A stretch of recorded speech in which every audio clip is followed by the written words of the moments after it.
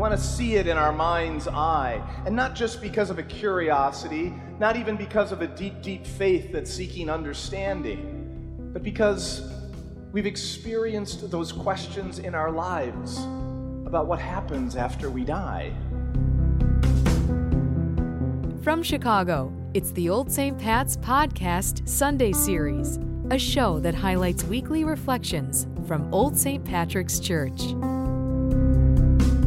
As we commemorate the Ascension of Jesus this week, we face the challenge of imagining this extraordinary event.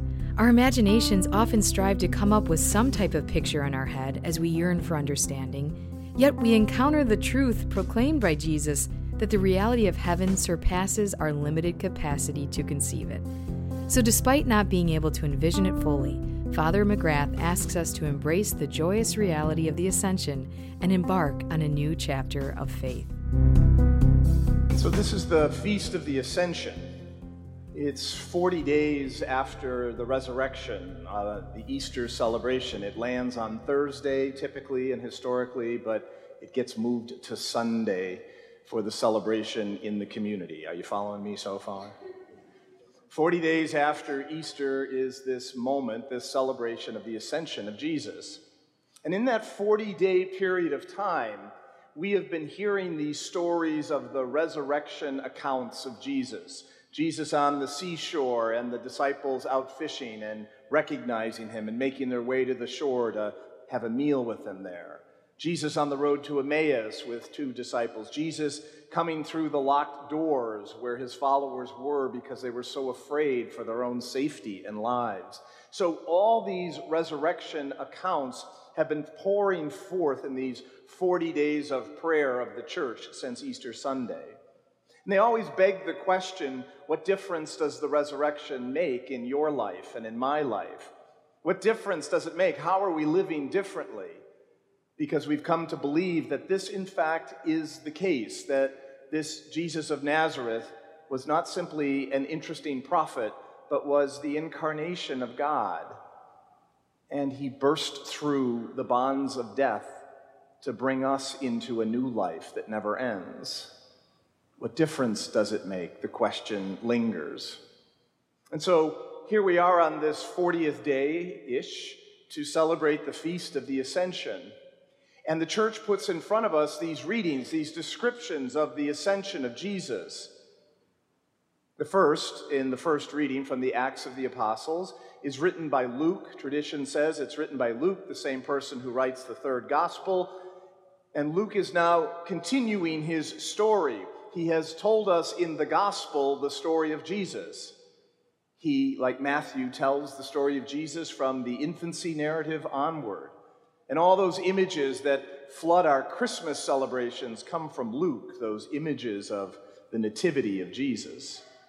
And now in the second book, what we call the Acts of the Apostles, he says, "Well, Theophilus, I told you in the first book everything that happened with Jesus. Now I'll make an account of what happened in the life of the community because of Jesus." Theophilus is probably not a real person. The name simply means one who loves God. And so it's there as any God lover hear this story. And so Luke tells us this story that is probably the one that's somehow impressed in our own imagination and memory, which is this image of a point at which Jesus is lifted up in front of the disciples. Lifted up, it says, into the clouds, apparently out of the vision of those disciples gathered there. And they strain to watch this, only to be interrupted by the angels, who say, "Why are you looking up there? There's something to be done down here." And so that's the image of the Ascension, perhaps. It's certainly one that's been vivid in my imagination since I was a little kid. And certainly our artwork has depicted this to lesser or greater degrees of success. Images of Jesus being lifted up, ascending. But then we get a second story. We get the story from the Gospel of Matthew in Galilee, where Jesus told his disciples to meet him after the resurrection. And he's there again teaching in that familiar turf, Galilee. And he says to them, I am with you until the end of the age. I've given you this mission to go and teach the world what I have taught you, to baptize in that name of God, Father, Son, and Spirit. I'm with you to the end of the age, period. End of gospel. That's the final line of the Gospel of St. Matthew. There's no physical ascension that's described. Matthew doesn't tell us that there was this lifting up into the clouds that Luke suggests in the Acts of the Apostles. Rather, it sort of ends with him sending those disciples from Galilee, a familiar place, to go do the work that he had been doing, to pick up the mantle. So which of these two stories is the correct one? Both, and neither, it seems to me. It seems to me that clearly something happened in the presence of Jesus' followers that marked the end of this part of the journey of his mission, this return to the Father, which we cling to as an article of faith. It clearly happened that Jesus returns, ascends, if you will, to the Father. But we, I think, get lost. We get a little stuck in our imaginations because we want to see it. We want to see it in our mind's eye. And not just because of a curiosity, not even because of a deep, deep faith that's seeking understanding, but because we've experienced those questions in our lives about what happens after we die. We've asked those questions about our beloved deceased family members and friends. I've said the words myself at funerals and in homilies about family members where I conjure images to console myself and others by saying, and I'm pretty sure Dad's up there playing cards now and enjoying a good cocktail. Well, I don't know if that's precisely what's happening in heaven. I hope it's more than that, quite frankly. But our imaginations need something. They need a hook. They need some way of imagining the unimaginable. What's heaven like, they asked Jesus. And his response was, you're incapable of imagining it. Eye has not seen, ear has not heard what God is preparing for those who love him. And so Jesus' answer is, it's beyond you. It's beyond your ability to imagine. So we create in our imaginations where he goes or what that is. There may have been, in fact, in the scriptures, this Hebrew cosmology at work, that somewhere beyond the blue of the sky is a place, the place of God. And so it is, perhaps. But what we believe in our tradition, is that what happens to Jesus in the ascension is this return to the Father, which is to say, the life of God that is outside of time and space. Are you with me?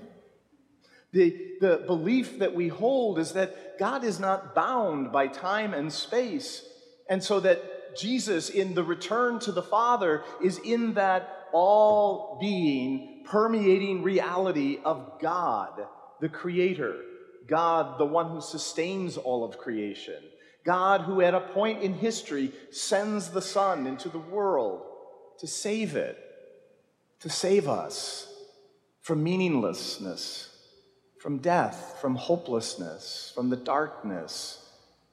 And the pathway, we believe, the thing that's eternal in the reality of who God is love. That love, God's love, God who is love, ultimately triumphs over everything that holds us back from being the people we were created to be. And so we wrestle and get stuck with this imagining of what this all means. I take great consolation in knowing that the ones that I have loved in this journey of mine who have gone home to God, now I trust enjoy that life with God, what God has ready for those who love him, however imperfectly. So what do we do with the ascension? What do we do with this special feast? Well, it seems to me there's a whole lot here, and two things are worthy of note. Two things are clear in both descriptions of Jesus' return to the Father, and two things are repeated over and over again. The first is this: I am with you always. I am with you till the end of the age. Jesus' presence, his Spirit, which will come at Pentecost in a special way, but his presence will be with his friends and his followers. That our God will not abandon us, but in fact will empower us to become that presence in the world. That we will be receiving the Holy Spirit so that we might be sent out to be the incarnation of that kind of love that is made manifest in God. And he will be with us. And this might be the most fundamental spiritual truth of our tradition. This might be the most fundamental thing that is essential in the spiritual life, which is this: to believe that God is in fact with us, and learning to see that, and to know that, and to experience it, and to pay attention to it, and to name it, and to celebrate it, and to live into it. Every saint and every mystic of our tradition has in their own way come to this realization that their life has been changed forever and for good because of the vibrant presence of God in their life now. So the first truth we can take away and try to live more deeply is that he's with us if we would but notice. He's with us in the way he's revealed in the Holy Scriptures, the holy food, the community of God's people, this world God has created. He is with us. And the second is that he gave us something to do.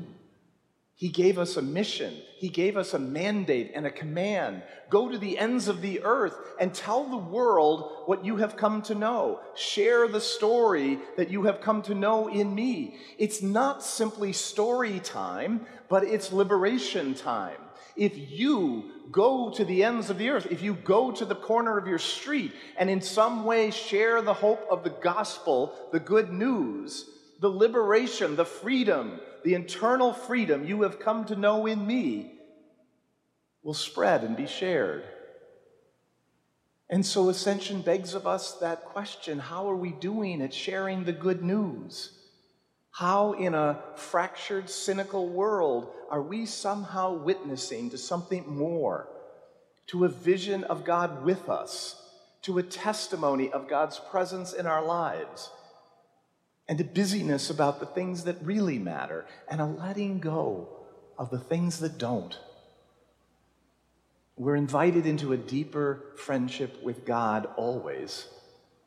And today, as we celebrate this return of Jesus to the Father, this ascension, let's pray for the grace to notice him present here with us now.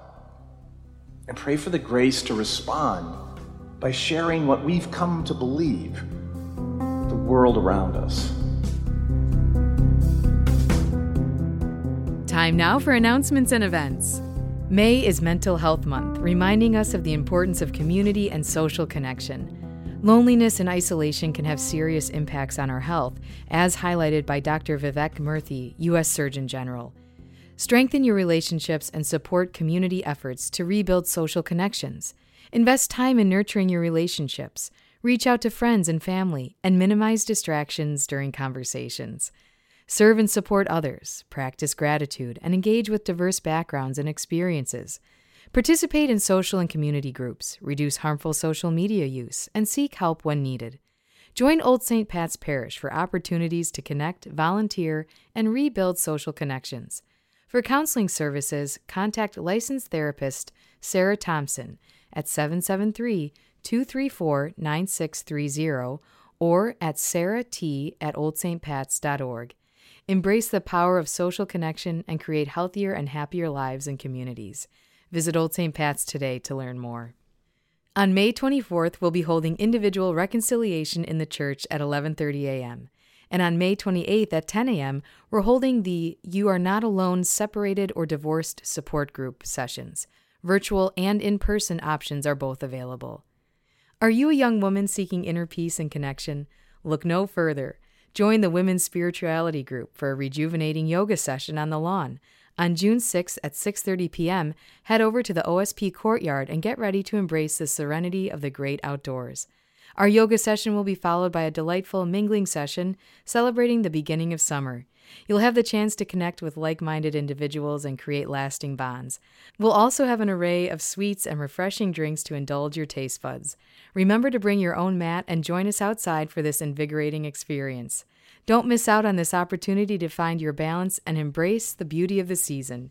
So please join the Women's Spirituality Group for Yoga on the Lawn on June 6th at 6:30 p.m. Thank you for listening to today's episode. The homily was originally given at the 5 p.m. Mass on Sunday, May 21st by Father Pat McGrath. For more information about all resources available, visit our website at oldstpats.org. To stay up to date with new episodes, please follow us on Spotify, Google Podcasts, and the Old St. Pat's app. Find us on Twitter at Old St. Pat's and on Instagram at Old St. Pat's Chicago.